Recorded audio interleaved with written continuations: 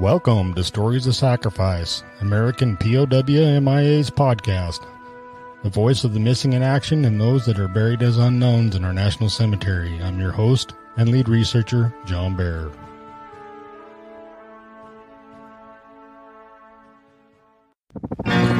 Just a boy turning 17 took me away from my home in Abilene. I was sworn I'm a soldier now.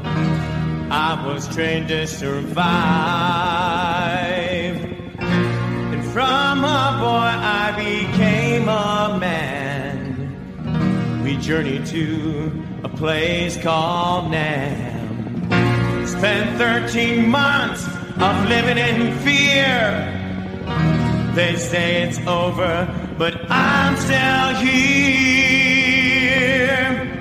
Hey America, can you hear me? Don't you remember me? Hey America, can you hear me? Why don't you set me free? Hey America, can you hear me? Don't you remember me? Hey America, can you hear me? Why don't you set me free? Why don't you set me free?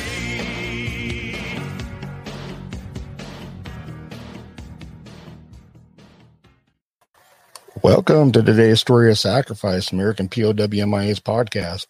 Today we're going to talk about Sergeant Joseph A. Machov, who joined the U.S. Air Force from New York and was a member of the 69th 94th Security Squadron. On 5 February 1973, he was a crew member aboard an EC-47Q, call sign Baron 52, on a night reconnaissance mission over Laos.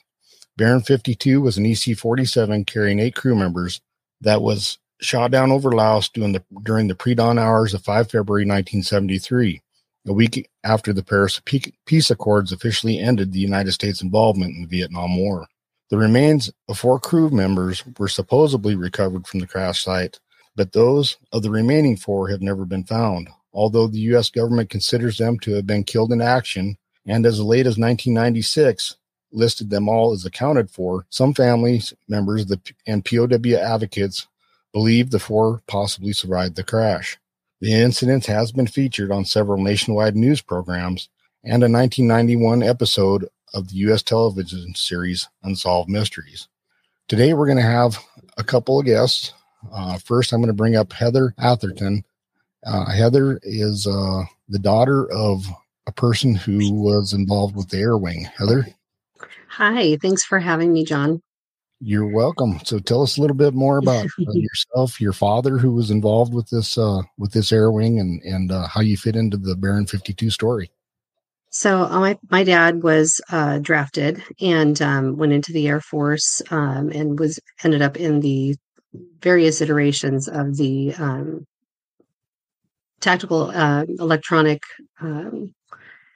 reconnaissance crew. So he was in the 361st twos when Baron 52 went down. He, fortunate for our family and for me, I wouldn't be here if he had been there on duty that week, was on emergency leave because my mom had to have some surgery. So he was back here in California. But upon his return, pretty much as the POWs were starting to come through Clark Air Force Base, he crossed paths with them as he was returning, thinking, the peace accords had happened while he was away. Things were settling down. He was probably coming back to things winding down. Good news. He got back to Ubon Air Force Base and all hell had broken loose. And that that was the source of his PTSD for many, many years. I remember him talking about the Baron 52 and his grief over his colleagues going down in that aircraft and never really making sense to him. I never knew the political significance until I started looking into it after he passed away in 2017.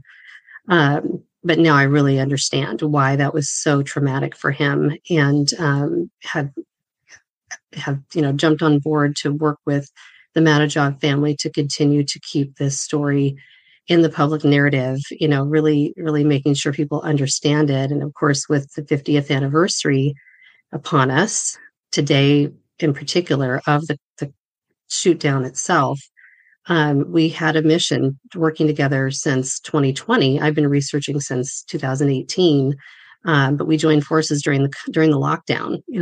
I had a chance to really dig in and spend a lot of time on this during that period, and really realized how important this was to me and our family to use my skills. I've been in public relations for 25 years to shed light on this story that really had been kind of fallen by the wayside, but never really resolved. The families had these burning questions that, after knowing how it had affected me and affected our family and my dad for his entire life, seeing this unfold, and never being satisfied that it was really addressed properly, I felt like it was something that I needed to use my skills to help raise the profile of it. So we've been working closely together. I've been interviewing squadron members for years, working with John Manajov to really try to identify those questions. So there's a picture of my dad, Michael Moore. He was a second lieutenant when he exited the Air Force. At this time when Barron went down, he was a first lieutenant. Such a great picture. His memory drives me to this every day. And I feel close to him helping with this. So I'm grateful for John, kind of, and his family accepting me and really understanding that my affinity to do what I can to help them keep this story alive and all of the guys' memories alive. Robert Bernhardt, who was the person whose partial remains were actually recovered, was in the seat that my dad would have been as third pilot. Oh, so, that was the position that my dad would have been in. And I think that was even harder for him, knowing Robert's fate for sure, I think maybe helped a bit, but then just being so distraught about the rest of them. And he, in his own personal papers and such, writing about, how much confusion there was and how much he pushed back trying to get more search and rescues and more action, and just never feeling satisfied enough was done. Exactly.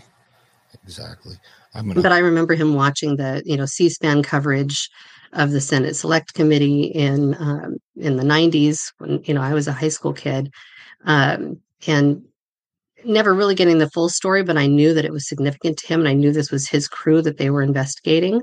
But, once I started to really dig in and realize the political significance of the timing with Watergate and, all of the history surrounding that, I knew we had to do more. Oh, there he is on the ground in Thailand. They kind of changed some settings in StreamYard now, so I have to do it a different way. I had it set up originally how it used to be, and I could just bring them up as we're talking, but now I have a bunch of different stuff, so I'm sorry for that. I'm kind of a little bit behind here, but... Oh, that's okay. So how deeply involved are you with Sergeant Joseph Majov's family? So in 2020, after I had done my own research and was kind of feeling like I didn't know where to go from there, I really needed more context, and I thought, you know what, it's worth a try. And with extra time on my hands at the time with COVID lockdowns, that really was a chance for me to dig in more. And I think John had all but given up at that time. The family had done a presentation, and he can go into more detail on that, with several different government agencies to present their questions from when they did, when the Senate committee had ordered a site investigation of the crash site back in 1993. There were many unresolved questions that they still had from all that paperwork and all the reports that came out of it. And they spent 5 years researching, had a pro bono top Washington, D.C. law firm helping them. Ralph Wetterhahn, who is an esteemed crash expert, has recovered missions out of World War II down in the Philippines. Very credible. Nice. And so he continues to work with us today. All of that, taking all of that into consideration, it just was... sorry, I completely lost my train of thought there for a second. It was important for me to jump on board, and I was so grateful that he was open to me, inserting myself into it and seeing how I could help, just kind of being another resource in a new generation to help him and maybe take the torch from there to keep the energy out there. Gotcha. You have to forgive my dog there. So that's a good leeway into adding John in here. I'd like to introduce John Machov, who is the brother of Joe, who's still missing in action. How you doing, John? Hey, John, I appreciate you having Heather and myself on this morning. And today is the actual 50th anniversary of the shoot down. And oddly enough, when we had our government presentation back in 2016, we opted to have that presentation on the 5th of February. That was the 43rd anniversary, but this is the 50th. And yeah, Heather gave a good intro into it. And without Heather, I don't think you and I would be talking today, because after that presentation occurred with the United States government and representatives from Department of Defense, congressional offices, and the Secretary of the Air Force, what happened was that they totally disavowed any of our evidence that we submitted and shot down our appeal to have my brother's status changed back to missing in action.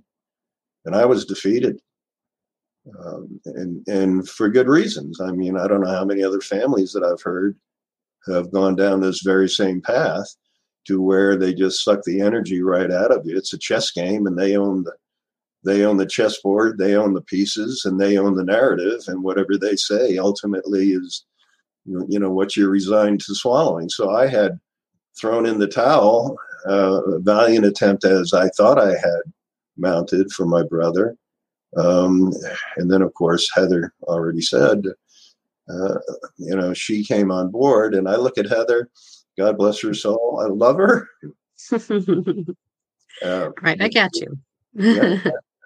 She came on board and kind of rekindled my interest in support of her interest.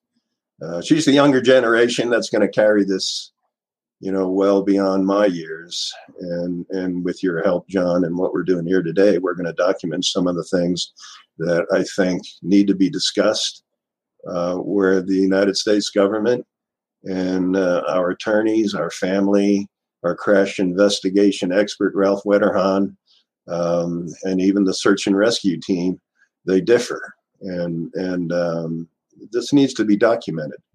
And again, with Heather's help, I feel confident that today is a very significant day to do just that.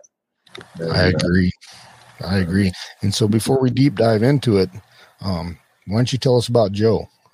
Tell us about Joe previous to his enlistment in the Air Force and everything that's leads up to it. And I want to know about Joe. I want to get to know Joe. Yeah, well, Joe is just a member of a family of 10 brothers and sisters, and there were 5 boys and 5 girls. And there's his memory, and I think everybody shares this opinion of Joe, was that he was just a decent kid.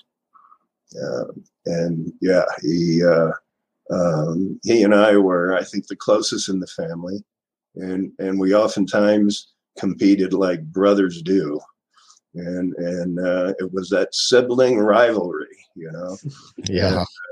And, we often did a lot of things together, got in trouble together, and got out of trouble as best we could together. And then we, as life goes, we went our separate ways. He was a year older than I was, and he was going to join the Marine Corps with a buddy. And tragically, his buddy got killed. And so he was left without a partner in crime to join the Marine Corps. So he decided, for some odd reason, he wanted to join the Air Force. Nothing against the Air Force.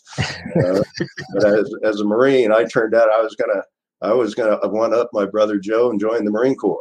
And as the story now unfolds, he saw more combat than I did in the Air Force.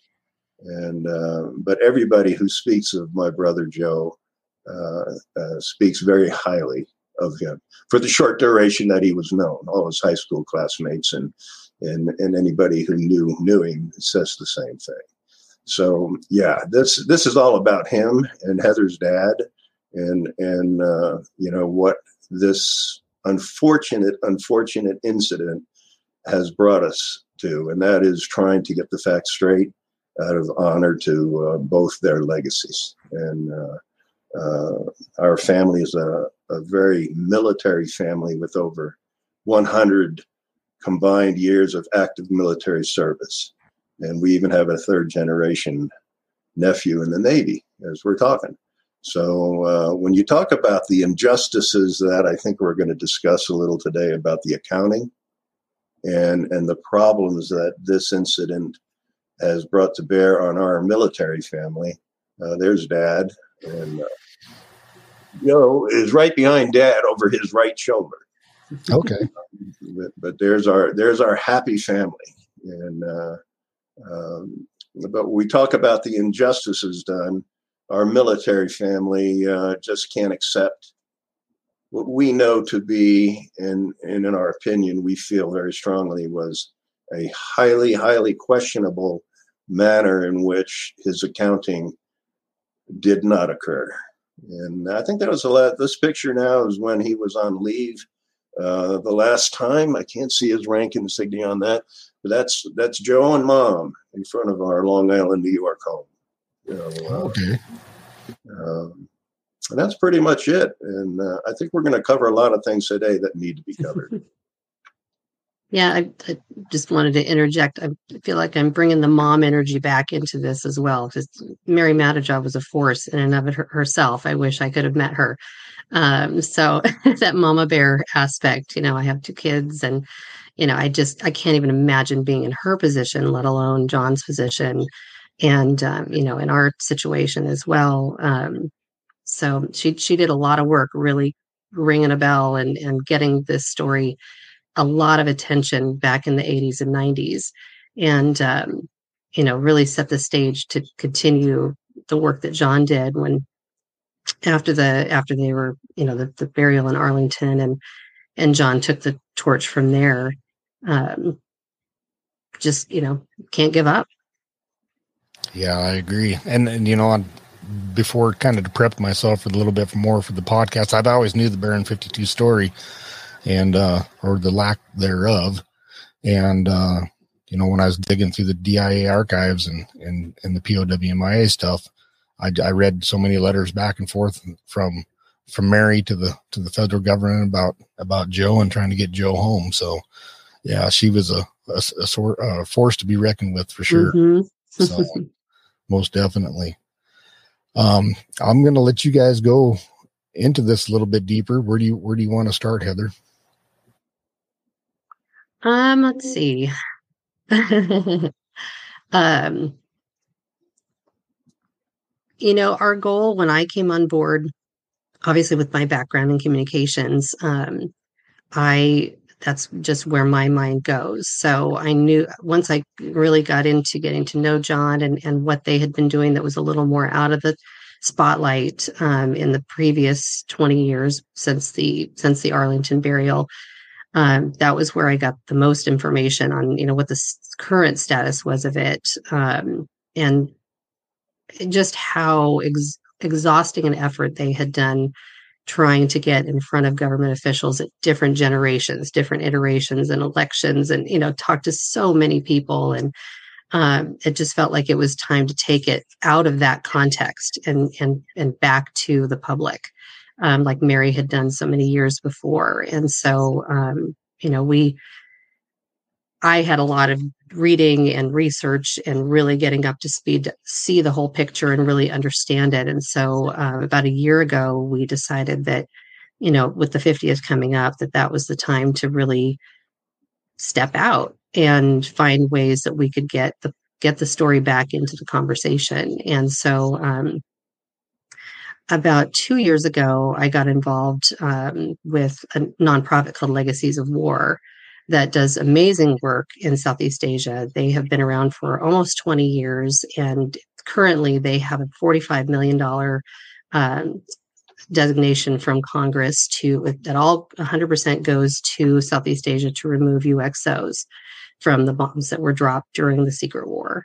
And in addition to that, their operational team here in the U.S., they also have some other projects that they work on, including educational programs about the Secret War, vetting different materials and books about it, and making those available to the public, searching and gathering stories of families that were displaced, and refugees that came to the U.S., military that were involved in the Secret War, trying to gather those and make those readily available for those who want to learn more about that part of our history. And that really attracted me. And I've become actually a board member with the organization. And with that involvement, they offered for us to write a newsletter piece last fall, explaining kind of our story and our connection with Laos. And that kind of evolved into the USA Today piece that hit a couple weeks ago and actually went into print this weekend in USA Today's weekend edition, just in time for the anniversary. So we're really trying to embrace, whatever opportunities come along to just make sure that these boys are remembered. And they're such a symbol for the entire POW/MIA effort that a lot of it has really ended up back in the shadows again the last 20 years. So just trying to see how we can help raise the profile of all of those unresolved stories and make sure that there's accounting. Exactly.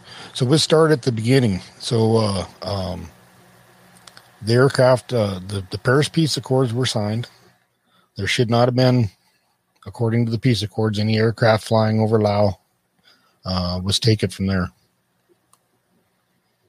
Well, the mission on Baron 52 primarily was they flew over the Ho Chi Minh Trail after the peace accords were signed, and they were charged with intercepting whatever enemy radio transmissions they could intercept to identify units, either by name or by equipment. And I think their focus for this particular mission was to identify tank columns that they knew were coming down the Ho Chi Minh Trail to take over Saigon. And they would, if they got a fix on the location of the transmitter or the units, they would send that information to higher headquarters, who would verify it, send it to B-52 bombers out of Guam, and they would fly over the Ho Chi Minh Trail and get rid of the target identified by Baron 52 and other similar missions. So this did go on after the peace treaty was signed, which is the premise to what I believe to be the controversy associated with what happened to Baron 52. Because if, in fact, any of those crew were captured, then we had a problem. And the problem was primarily that this could derail the peace treaty that just was signed a week before this mission took off the ground. And this was a bona fide combat mission. This was the last known American casualties that flew a combat mission in Laos for the entire Vietnam War. So that's the significance of this mission. And a lot of people don't connect those dots. But when you start hearing about the controversy that we might talk about today, those dots need to be connected, because that, in my opinion, is what causes this controversy. And what was Joe's job on that aircraft?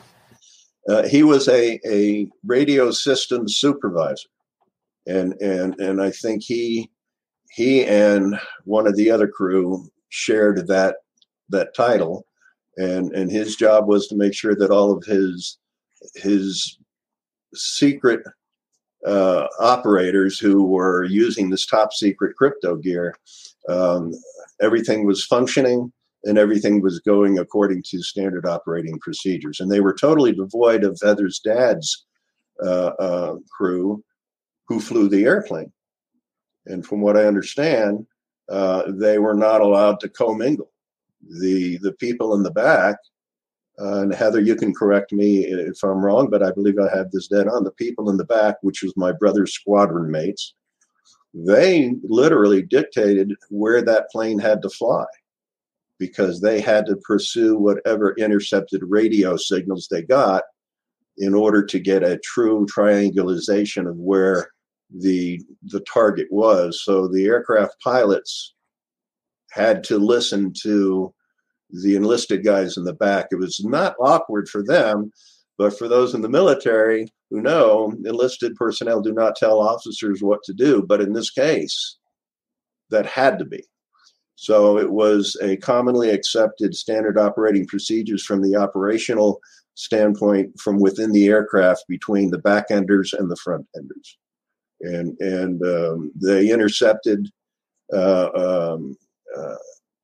enemy intercepts and did, as I described, send them on to higher headquarters. And that was their primary function after the peace treaty was signed.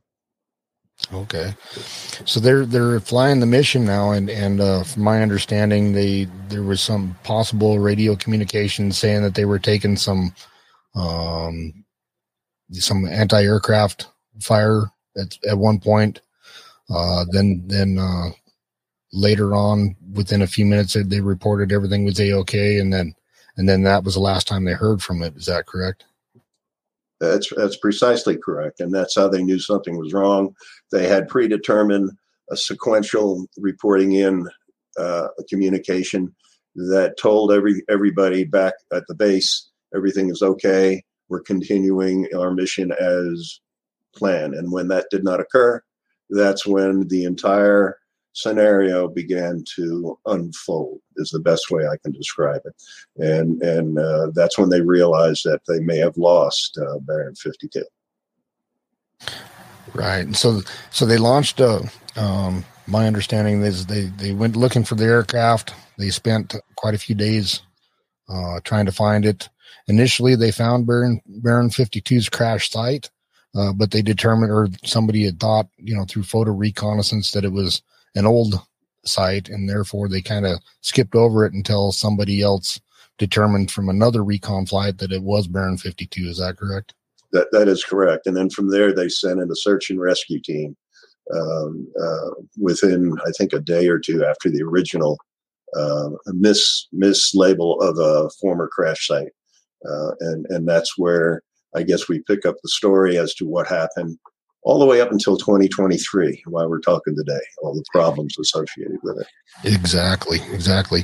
I'm just going to go ahead and let you go where you want to go from here with it. I know they did launch 2 Jolly Greens.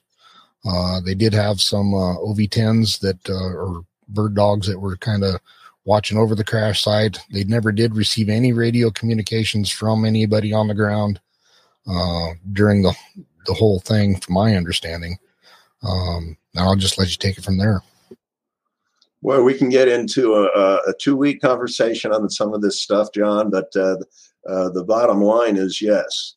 There were no identifiable survival radio beacons heard, but there were survival radio beacons detected, but the United States government immediately disavowed that they were associated with Baron 52 crew. And thus began the controversy. And there was also an intercepted enemy transmission saying 5.5 to 6 hours after the plane was determined to have been lost, that they captured 4 air pirates. And immediately the problem surfaced as to whether or not that enemy intercept pertain to the crew members of Baron 52.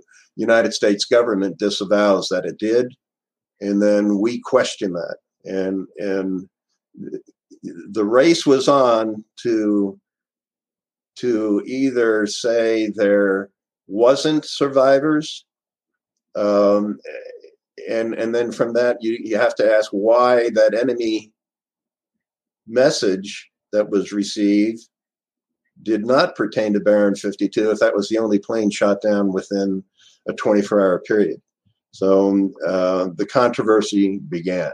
And I want to add real quick the significance of this message that I'm showing on screen here, where they say four pirates, and that's what the Lao communists and the Vietnamese referred to pilots or crewmen aboard aircraft or pirates.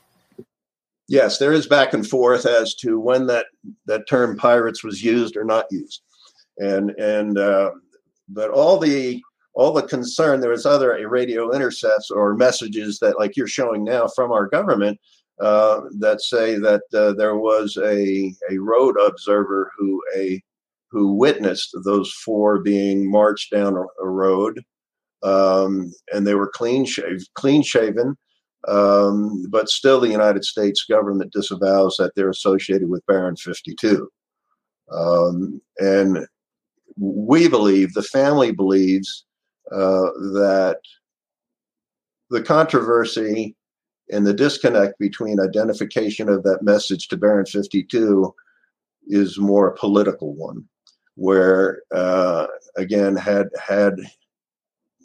live American prisoners been taken after the peace treaty was signed, that was an issue for the Nixon administration and Dr. Kissinger, because it could have derailed the repatriation of prisoners. And I think the first 40 prisoners were already scheduled and were on their way back within days after the peace treaty was signed. So that was very serious. Yeah, that was Operation Homecoming. Correct. Very serious stuff here. And to this day, there are so many other things that we don't have time to discuss in today's broadcast of things that were said and artifacts that were found or not found at the crash site that lead us to believe that four of those crew did survive. And it's just where an article that was written in VSW magazine in February of this year alludes to the disparities between what the government says versus the reality of the evidence that they got from the excavation of the crash site itself. And that's a very, very clearly defined picture of the crash site from one of the Jolly Greens. Yep.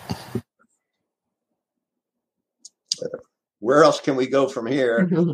Well, just a note on that. I mean, it more begs the question with the report of the pilots or pirates on the road is, okay, well, if it isn't Baron 52, then who is it? Did you investigate who that was? Heather brings and that's up, never been resolved. Brings up a very good point.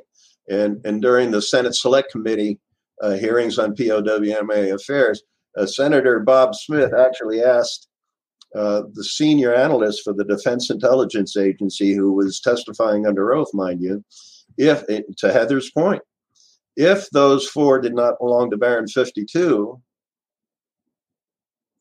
who were they? And Bob Destat, the senior analyst, gave one of the most ridiculous answers to this day, has never been challenged.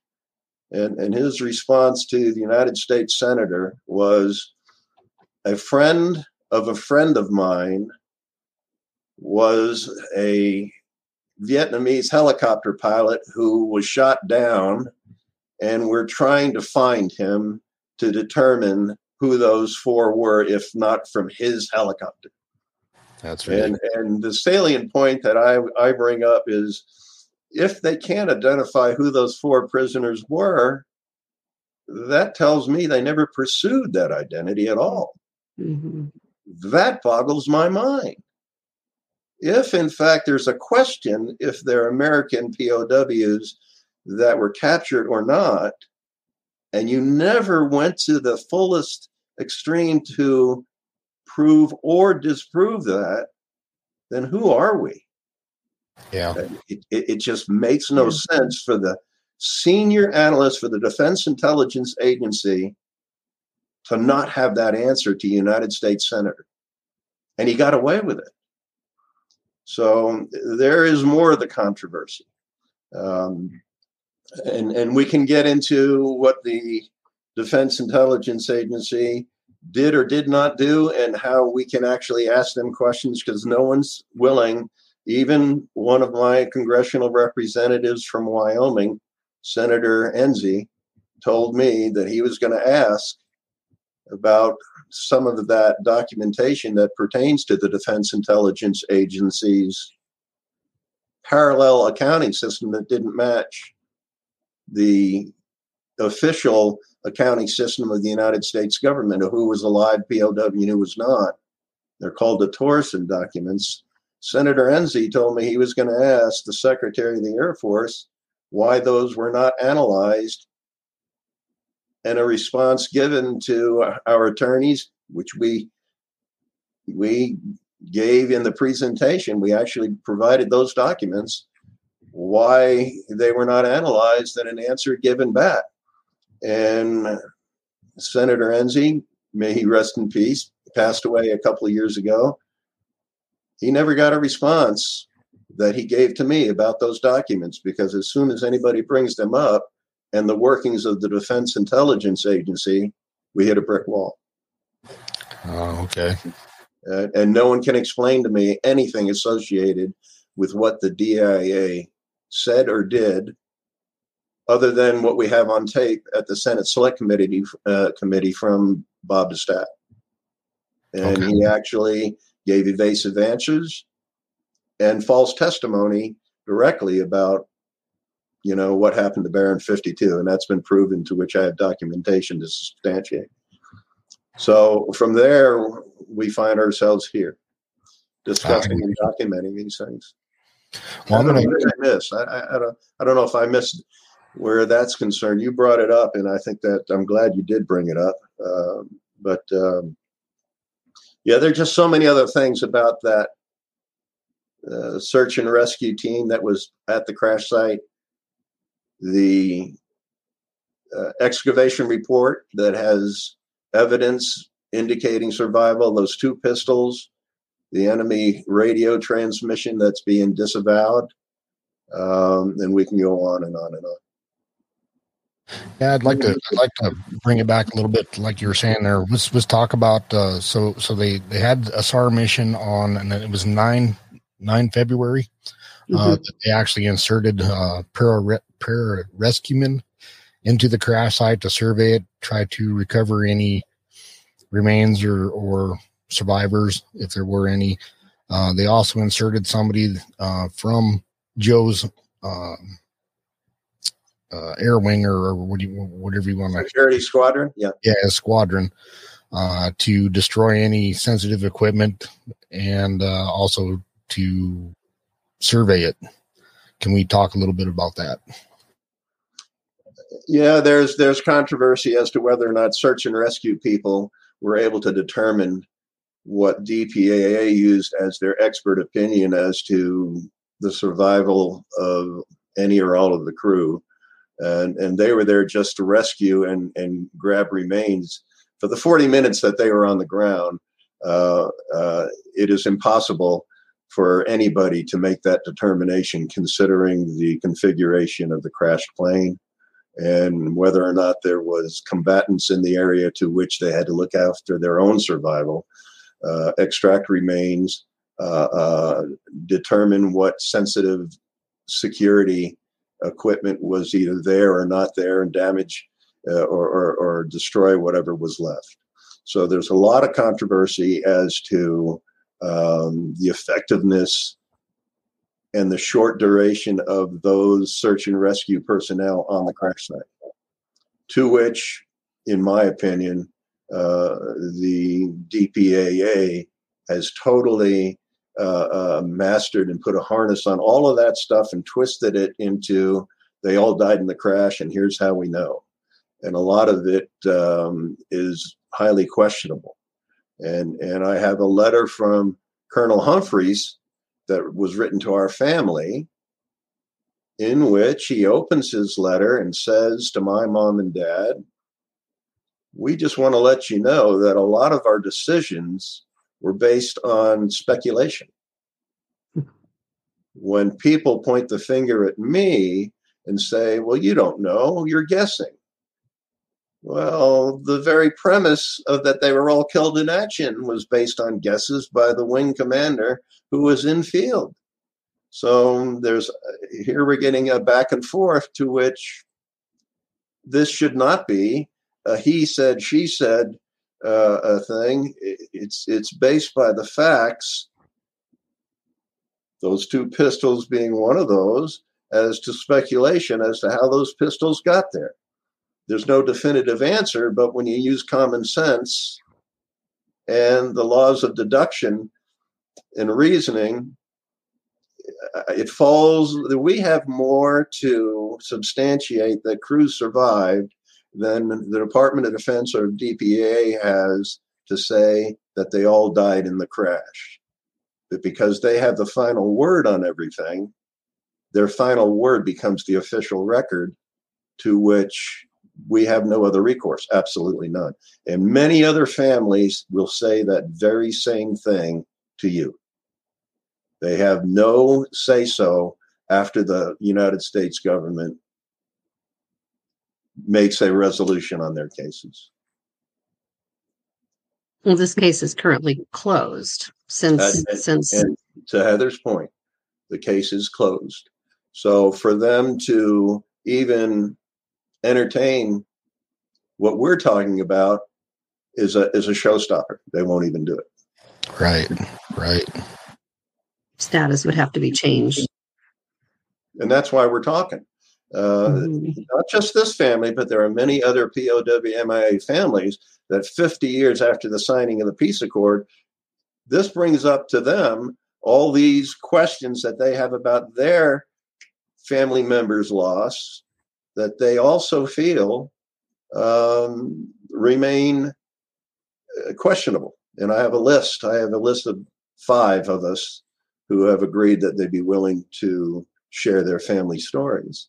So it's not just the Matajov family. It's not just Heather's dad. There are so many other people impacted by this 50-year anniversary of this peace accord. And not just Baron 52. These are other incidents, other crashes. Yeah.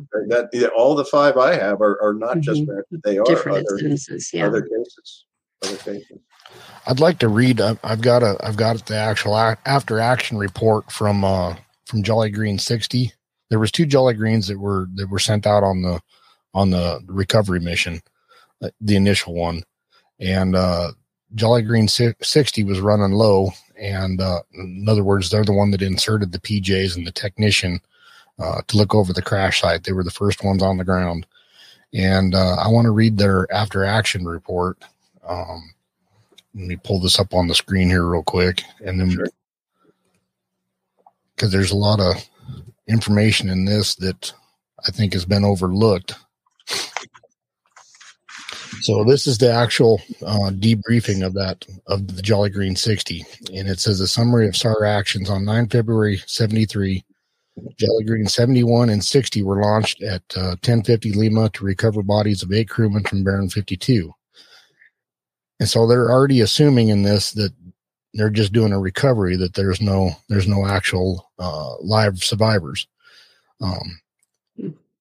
Baron 52 and AC-47 downed in eastern Laos. The flight was uneventful until we reached a point.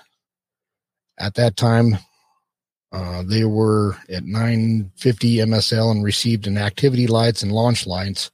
In other words, what they're saying here is they received a missile threat going into the area. Evasive actions were taken with no problems encountered. Both aircraft arrived at the SAR area at 1320 Lima. Jolly Green 71 held 5 miles north, while Jolly Green 60 proceeded to the location of Baron 52. Jolly Green 60 lowered 3 PJs plus a technician to the crashed aircraft to recover the bodies and get positive identification on the aircraft.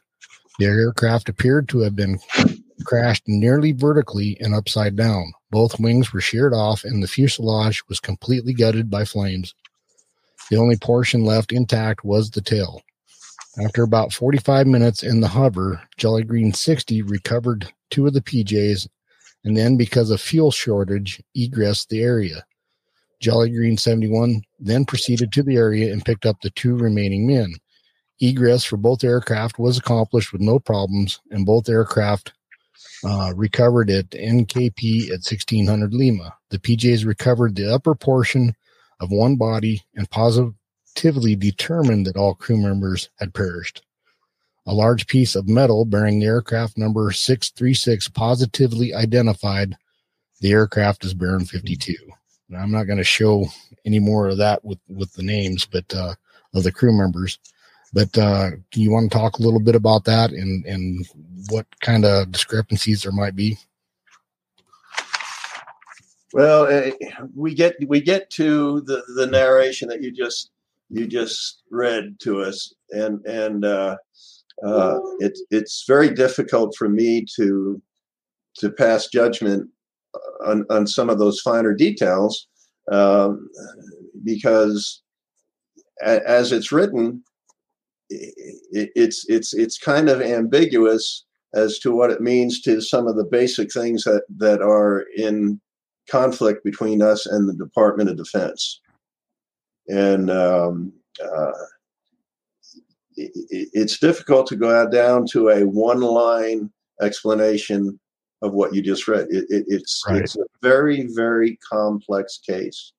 What I think I should do is go to my file here, and they're within reach, and read to you some of the things that I think helps your listening audience understand a very basic, let's call it a lie, not that we've caught the government in, but what is written on the Torreson documents about the lack of an explanation of how the Defense Intelligence Agency had a separate accounting list for people that were captured alive when the United States government had them killed.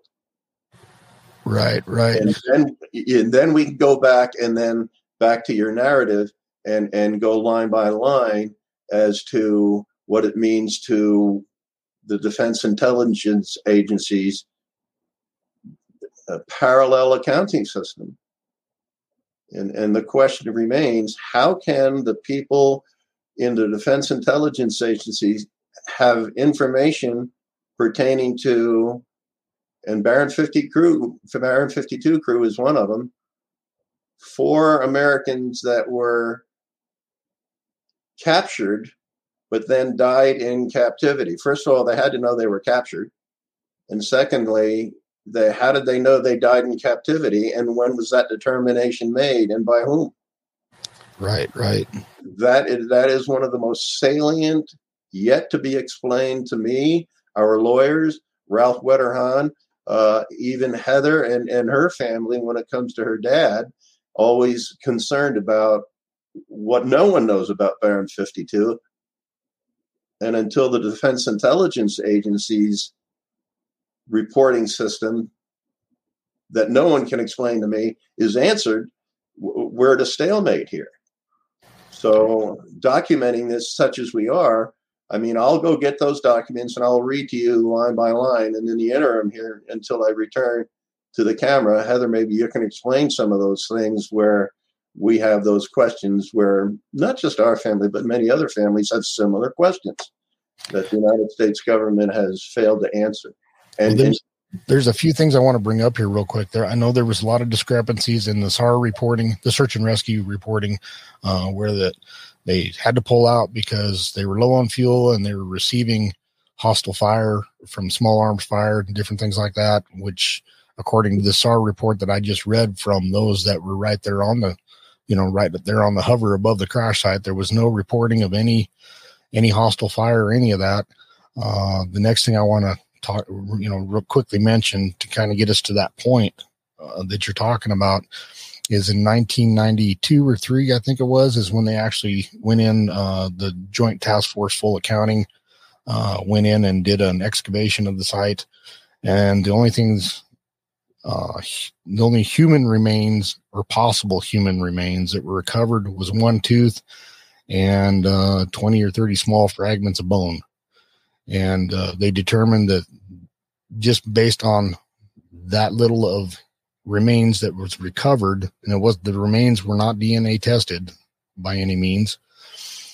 They determined that all the men aboard that aircraft were now accounted for, and they decided to do a group burial at Arlington National Cemetery for them all and close the case.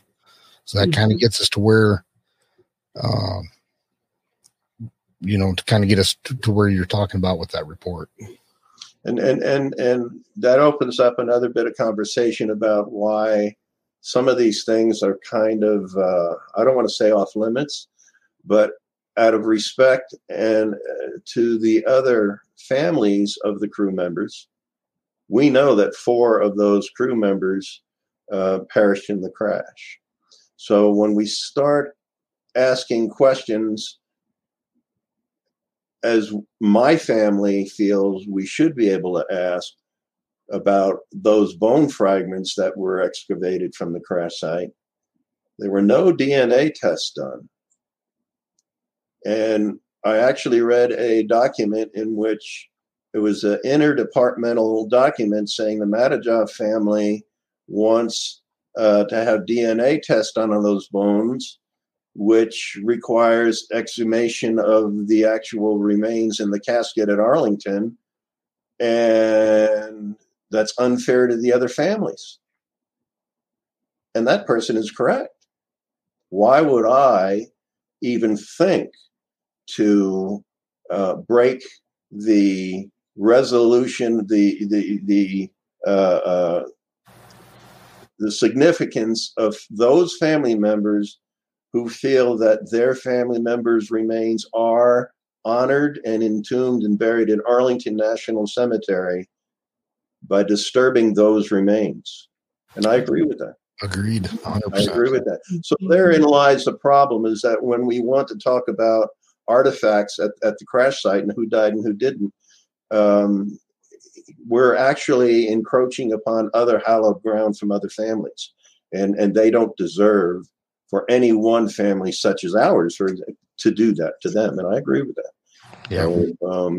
Well, what was extracted from the excavation from the crash site itself is now encapsulated in the excavation report, to which the archaeologist who signed off on it said there's only enough stuff here to categorically say the remains identifies one person, even though there are 4 families, and myself included, who feel 4 of them did die in that crash at the excavation.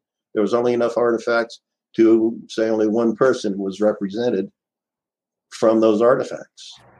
Yeah, and this is where I'm going to bring up during the excavation, the recovery excavation. There was 2 pistols that were found side by side buried. Let's go ahead and go into that a little bit. Yeah, the short version on that is how do 2 pistols get what they did when they do the excavation? It's like an archaeological dig, and they actually make a grid. For those of you who are familiar with it, you already know they make a grid and they put lines in it, and then anything found is identified on that grid, the exact location where it's extracted. And they did a grid of the fuselage, and anytime something was found, it was deemed within the fuselage where the majority of the artifacts were found or not. And what you brought up, John, are the 2 pistols that not only were not found within the grid of the excavation site, nor the exact location of the fuselage within that site. These 2 pistols were found off the grid, 15 meters uphill from the fuselage and buried side by side. And I think Heather already made a comment.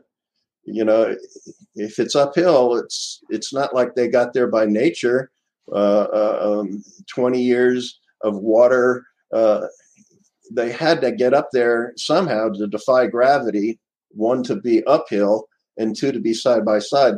And the assumption that I make is that, of course, that had to be placed there by human hands. And if that's true, which human Did it. hand put them there. Yeah, and I also want to add my opinion, inject a little bit of my opinion into that same scenario, through the escaping invasion and things like that these men are trained for. The first thing they're going to do is go uphill, and they're going to get to the highest point that they can get to for rescue. And you and I go through in our own minds, if we were on that plane, what would we do if we survived? And how would you can't answer that, and I can't answer that because you don't know unless you're there. So there's a lot of controversy associated with just those two pistols, to which the United States government has no explanation, no analysis of those pistols, and they avoid the question because of just that. And to this day, and to my last breath, I hope one day that I'm hoping to do is change my brother's status back to missing in action, which tells to eternity, unless they find his remains, that they will always be searching for him. Exactly. And that's the only honorable thing for this particular scenario, to placate the word honor in accounting. No man left behind, fullest possible accounting. That simply has not occurred if you still have these very questions that no one can explain. Exactly. So, villagers who scavenged the site, they didn't take those pistols. No one can explain to me, if it's not villagers, the only other humans there were maybe the enemy when they ultimately came to the site. They didn't put those pistols there and bury them. Then that leaves the other humans that were brought down with the plane, the crew. In my opinion, it's only the crew who could have placed those pistols there for whatever reason. But no one from the government will even entertain that thought, because to them that counters their written scenario and their mandate that no one survived. So we constantly butt heads about, that fact and many other facts. They had 8 crew, 8 pistols. 4 pistols were found. There's a message that says 4 air pirates were captured. That adds up to 8. 8 crew, 8 survival kits. Isn't it interesting that only artifacts from 4 survivor kits were found at the crash site? No other artifacts to add up to the total of 8 crew were found at the crash site, but no one wants to talk about that. No one wants to talk about that. And that to me makes no sense, no common sense whatsoever. And if that's proper accounting, then I question the accounting standard operating procedures for any person that is lost in combat behind enemy lines. If that's how they account, then there's something wrong. And before I forget, where DPAA is concerned, I go on record saying there are some great people at DPAA who do a tremendous amount of work. There's no doubt in my mind. So I'm not here to denigrate everybody in DPAA, nor am I here to do that about everybody in the Secretary of the Air Force office. But we've discussed certain things that there are people within the DPAA who choose not to even discuss for the obvious reasons they can't explain it. And it leans towards survival of some of the crew. That's why they won't discuss it, because that narrative has been set going way back to when the peace accords were signed, and then the combat mission that took place after the peace accords were signed that shouldn't have happened, to which people, in my opinion, survived, and there were prisoners taken after the peace treaty was signed. So there's the impasse.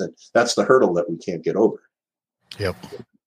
Yeah, this is some valuable context for people as, anything that may be coming up in the next few weeks as the 50th of Operation Homecoming takes place, leading up to Vietnam Veterans Day on March 29th, when all of that finished. This is an important story that kind of adds a lot more context to that narrative. Heather, to pick up on that, I'm going to find those Torrenson documents and I'll be right back. obviously, there's, I had a chance to interview Mr. Let's see, where's his book? Mr. Bedinger, who was one of the Lulus, one of the only official Laos POWs who was captured and was interned for several years in Hanoi, was some of the most infamous POWs, and was released, one of the very last to be released. And it was still, negotiations were continuing to go on for these 9 from Laos right up until, I think, a day or so before they were finally released at the end of March. So these were very tenuous times for Kissinger's negotiations with Hanoi over all the prisoners, let alone the ones from Laos. Those were always the most contentious ones. And it's been hard to get those details. So, continuing the narrative continues to find out more information about what happened there. And, a lot of people didn't know about what we were doing in Laos as well. So helping people understand what we were doing there, how long we had operated there. There's a great book that I just recently read through the kind of our internal book club with Legacies of War called Shooting at the Moon by Roger Warner. I'll just give him a little shout out. Has a really, really great explanation of what went on, all the way back to the early 50s and how we were operating in Laos. So that's a really great reference book if people are interested in learning more about the conflict there and how far back it goes and connections to the Bay of Pigs. And it's quite fascinating. Sorry about that. I was typing there. So being that we're on the 50th anniversary, a lot of the documents that surrounds Baron 52 are still classified, from my understanding. And they do have a 50-year classification on them. And do you guys anticipate that any more of these documents would potentially become declassified in the near future? We hope so. We've submitted FOIAs, especially with the Torsen documents, to get full access to all of his documentation from the Senate Select Committee, but that has never really been addressed, or we've been told that those weren't releasable due to security reasons. Nothing was explained beyond that, so we don't know what the nature of that is. But yes, I mean, we're hoping with this milestone that may open the door for more paperwork to be released publicly. Maybe I said it a little too soon. He wasn't quite ready. Yeah, I've got some. These are the Torsen documents, and I've got several of them here. These are, I don't know if you can see that. We can. And I'm going to read you some excerpts.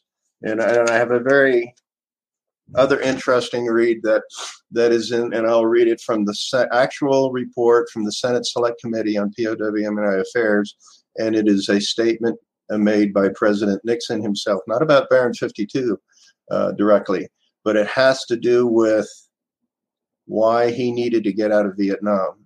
And I'll read it, and that statement came from the famous White House tapes.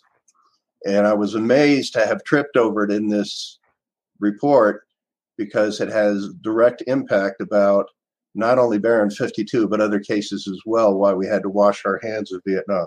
But anyway, on page 28 of the Torsen documents, and this was given to the Senate Select Committee, and this is written by Sedgwick Torsen, who was a researcher who was hired for the sole purposes of finding anything associated with live Americans that were left behind, which of course was the Senate Select Committee's mission. He had been former CIA operating over there back at that time. And it says, in addition, there is an indication that the Defense Intelligence Agency had as yet unspecified information that some United States Air Force personnel lost in Laos in February of 1973 had been captured alive and had died in captivity.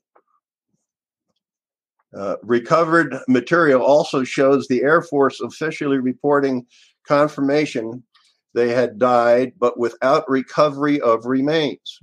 What is unclear is the basis for DIA's conclusions, how long they survived into captivity, what was their actual fate, and how the Air Force confirmed death without the recovery of remains. In short, there is evidence that the administration has information about some unaccounted for Americans who may have been captured alive but denied public release of this information, and that all of these individuals were later declared dead while in a missing status. The reasons why this was done are unclear, and a full accounting, not just in name, is demanded. Now, this is what Sedgwick Torreson submitted to the Senate Select Committee. What did they do with this information? Absolutely nothing. Here's some more. This is page 33 of the Torreson documents. In early February, an EC-47 aircraft based in Thailand is shot down in southern Laos. On February 12th, the Air Force reports that they were confirmed one crew member is dead. On February 22nd, the Air Force reports confirmed the entire crew is dead, although not all the remains were recovered. In February 1974, remember, this is 1974 now, DIA's casualty report changes their status from missing in action to code KK, died in captivity. There is no explanation for DIA's conclusion that some had been captured alive and then they may have been killed. Information totally inconsistent with the Air Force's official version. And with what he wrote here are tabs. He submitted his substantiating credible documents to show why he was able to make the statements I just read to you. So the first one says an Air Force document pending declassification. Second one says a DIA document, tab 28. And then the third one says Department of Defense document, tab 29. As late as it says in February 1974, DIA's casualty report changes their status and information totally inconsistent with the Air Force's official version. As late as 1979, DIA analytical comments raised the possibility that some from this aircraft may have been captured, but DIA initiates no action to have any of the status reviewed. And then the last paragraph on this page, several months later, Mr. Clements issues instructions that there will be no more status changes to POW unless such proposed changes have first submitted to him for his review. This action has the effect of inhibiting the statutory authority of the service secretaries. Perhaps as a sign of the times, no individual after Commander Harley H. Hall and none of the 61 reported dead and without the recovery of the remains during January 1973 to May of 1975 in Southeast Asia are ever recommended for change to a POW status. In fact, Defense Intelligence Agency even stops its wartime practice of annotating weekly casualty reports to identify those individuals on whom it had information that they had been captured, an action more reflective of a policy decision than a simple administrative correction. So he went on record saying none of this is going to happen. And this has to do with, in my opinion, why President Nixon made the following comment. And I'm going to read this comment as it is written. And this is the actual report of the Senate Select Committee. And you can see all my annotations with all the yellow stickies. I should have stock in the yellow sticky company. All right, on page 886 of this, see those yellow?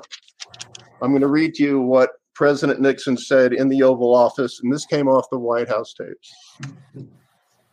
And this is on the 27th of March, 1973. And this is the president talking. And you'll be amazed as to who he says this to. I don't believe that I should go out on national television like tonight or tomorrow and go out on the Watergate Commission and then come on the next day on national television on Vietnam. My view would be to get the Vietnam out of the way and maybe get this right if you could. I think that gives you time. Here it is. He said that to none other than H.R. Haldeman, John Ehrlichman, I can't pronounce his name, and Ronald Ziegler, the three Watergate conspirators. So this is the President of the United States. It's an official record of the Senate Select Committee giving reason why he needs to get out of Vietnam so the Watergate conspirators can get it right, because he had to go on and fight for his political legacy in Watergate. That's why Vietnam had to be scrubbed. No mention of the POWs here. Oh, isn't that amazing? yeah. He's fighting for his Watergate problems to go away, and he's trying to delay whatever he says on television about Vietnam because he had this thing called Watergate looming. It's in this report. So when people ask me, well, why do you think, Baron 52 was such a problem? There it is. And this, here's a page that Sedgwick Torreson submitted to the Senate Select Committee. And that's his signature down there. That's Sedgwick Torreson's signature. It says, the 8 U.S. Air Force officers and enlisted men on a U.S. Air Force EC-47 aircraft and lost while on a signals intelligence mission over Laos in February 1973 were reported as having been killed by the U.S. Air Force 3 weeks after their loss in the absence of any compelling evidence of death, and in a manner inconsistent with the normal casualty investigation procedures. Furthermore, United States military intelligence resources in Laos and Thailand, which could have been employed to help determine the fate of such personnel, may have been actively prevented from doing so by the Central Intelligence Agency station in Vientiane, Laos. There it is. Additional information, which can only be made available by Defense Intelligence Agency and JCRC, is required to complete this review of the numbers and assess the impact of these 2 sets of books on the POW-MIA issue. So he's identifying that there are 2 sets of accounting systems within the Defense Intelligence Agency. Not one person has gotten an explanation as to what that meant to Baron 52. No one. The Secretary of the Air Force, when I asked about that, she told me to go back to DPAA. When I went to DPAA, they told me KK status was something used just for a short period of time. When I went to Senator Michael Enzi to ask him to do what no one else has been able to do, he told me he was going to call the Secretary of the Air Force directly, personally, for me, shook my hand, looked me in the eyes and said, you don't have to explain to me anymore than you've already explained to me. We parted company. Before he passed on, I got a letter from his office. It wasn't a letter, it was an email. Didn't even have his signature on it. Not one mention of the Torreson documents of the DIA after he had talked to the Secretary of the Air Force.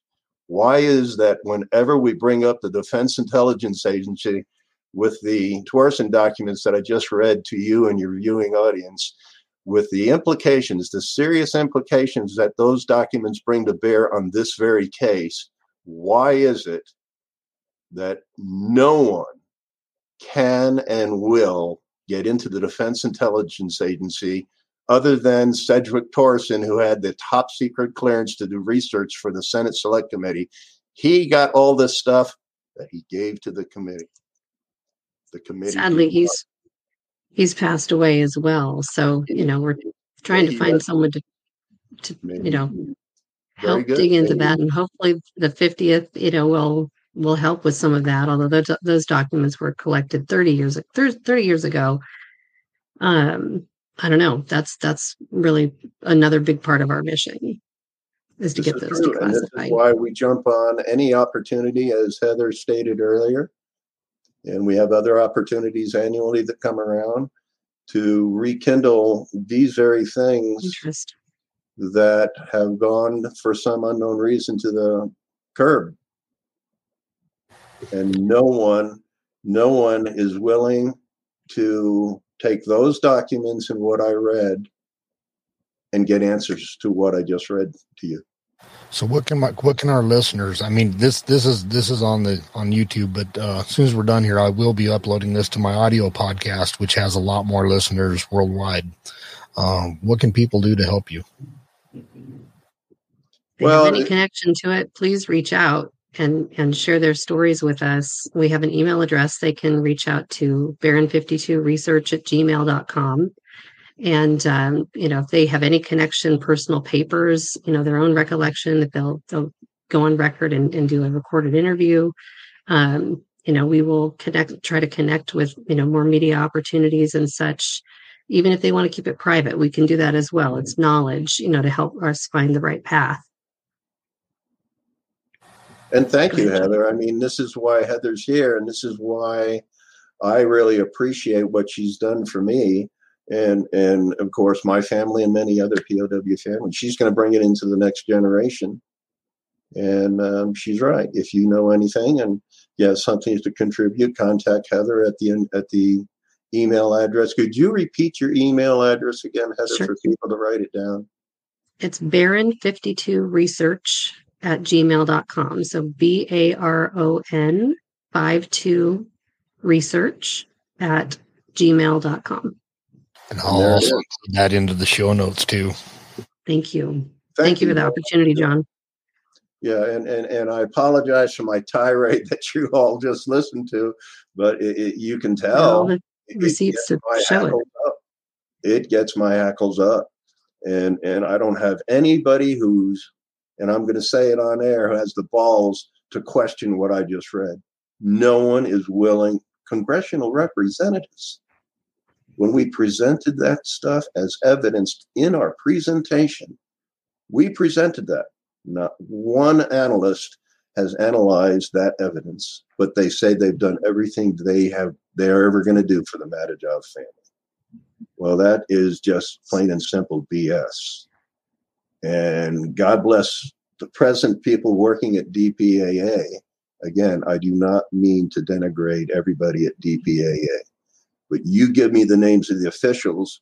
If they listen to what I just read, you give me the names of those officials who are willing to take those comments made by Sedgwick Torsen to heart and analyze those with credible responses and analysis to prove to me why every member of Baron 52 should be KIA. They haven't done that. Nope, not at all. They should be MIA. Just given those documents. Okay, I'm done. I mean, there's so much to this story. I mean, we didn't even scratch the surface into it.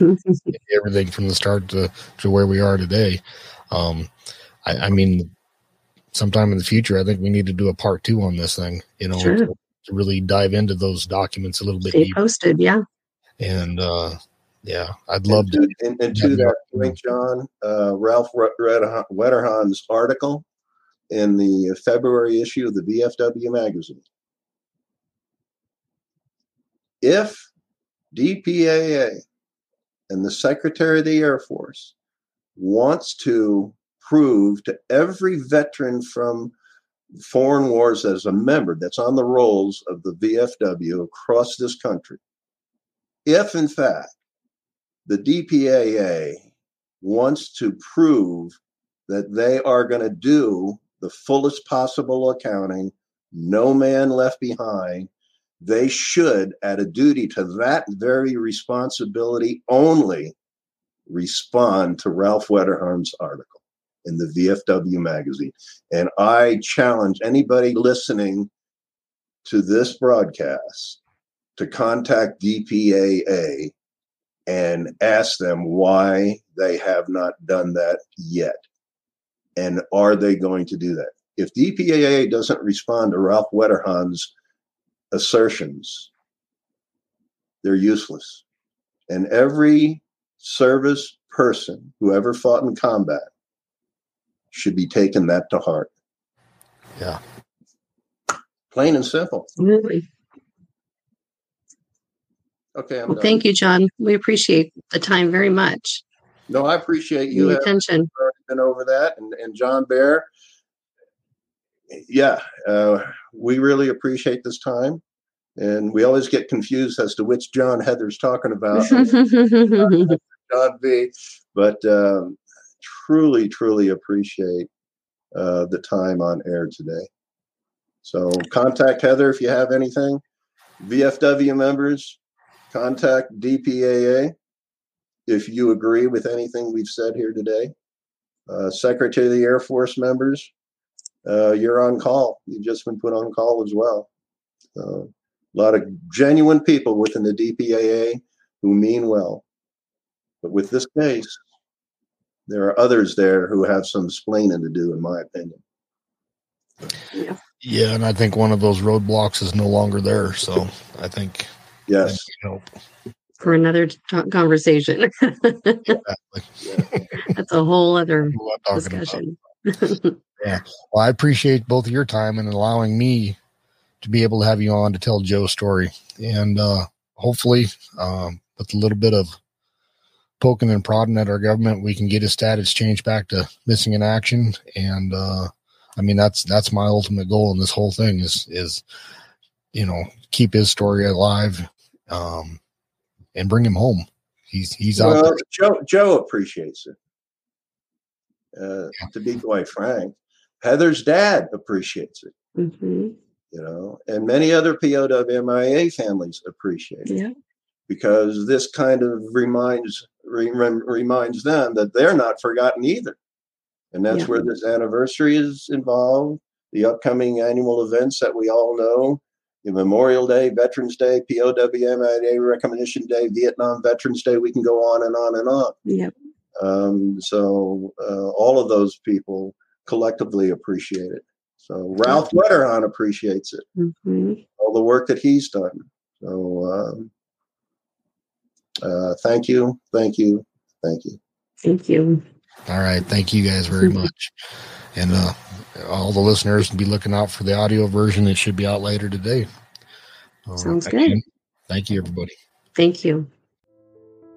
Thank you for listening to the Stories of Sacrifice podcast. This has been a production of the U.S. POW/MIA Family Locating.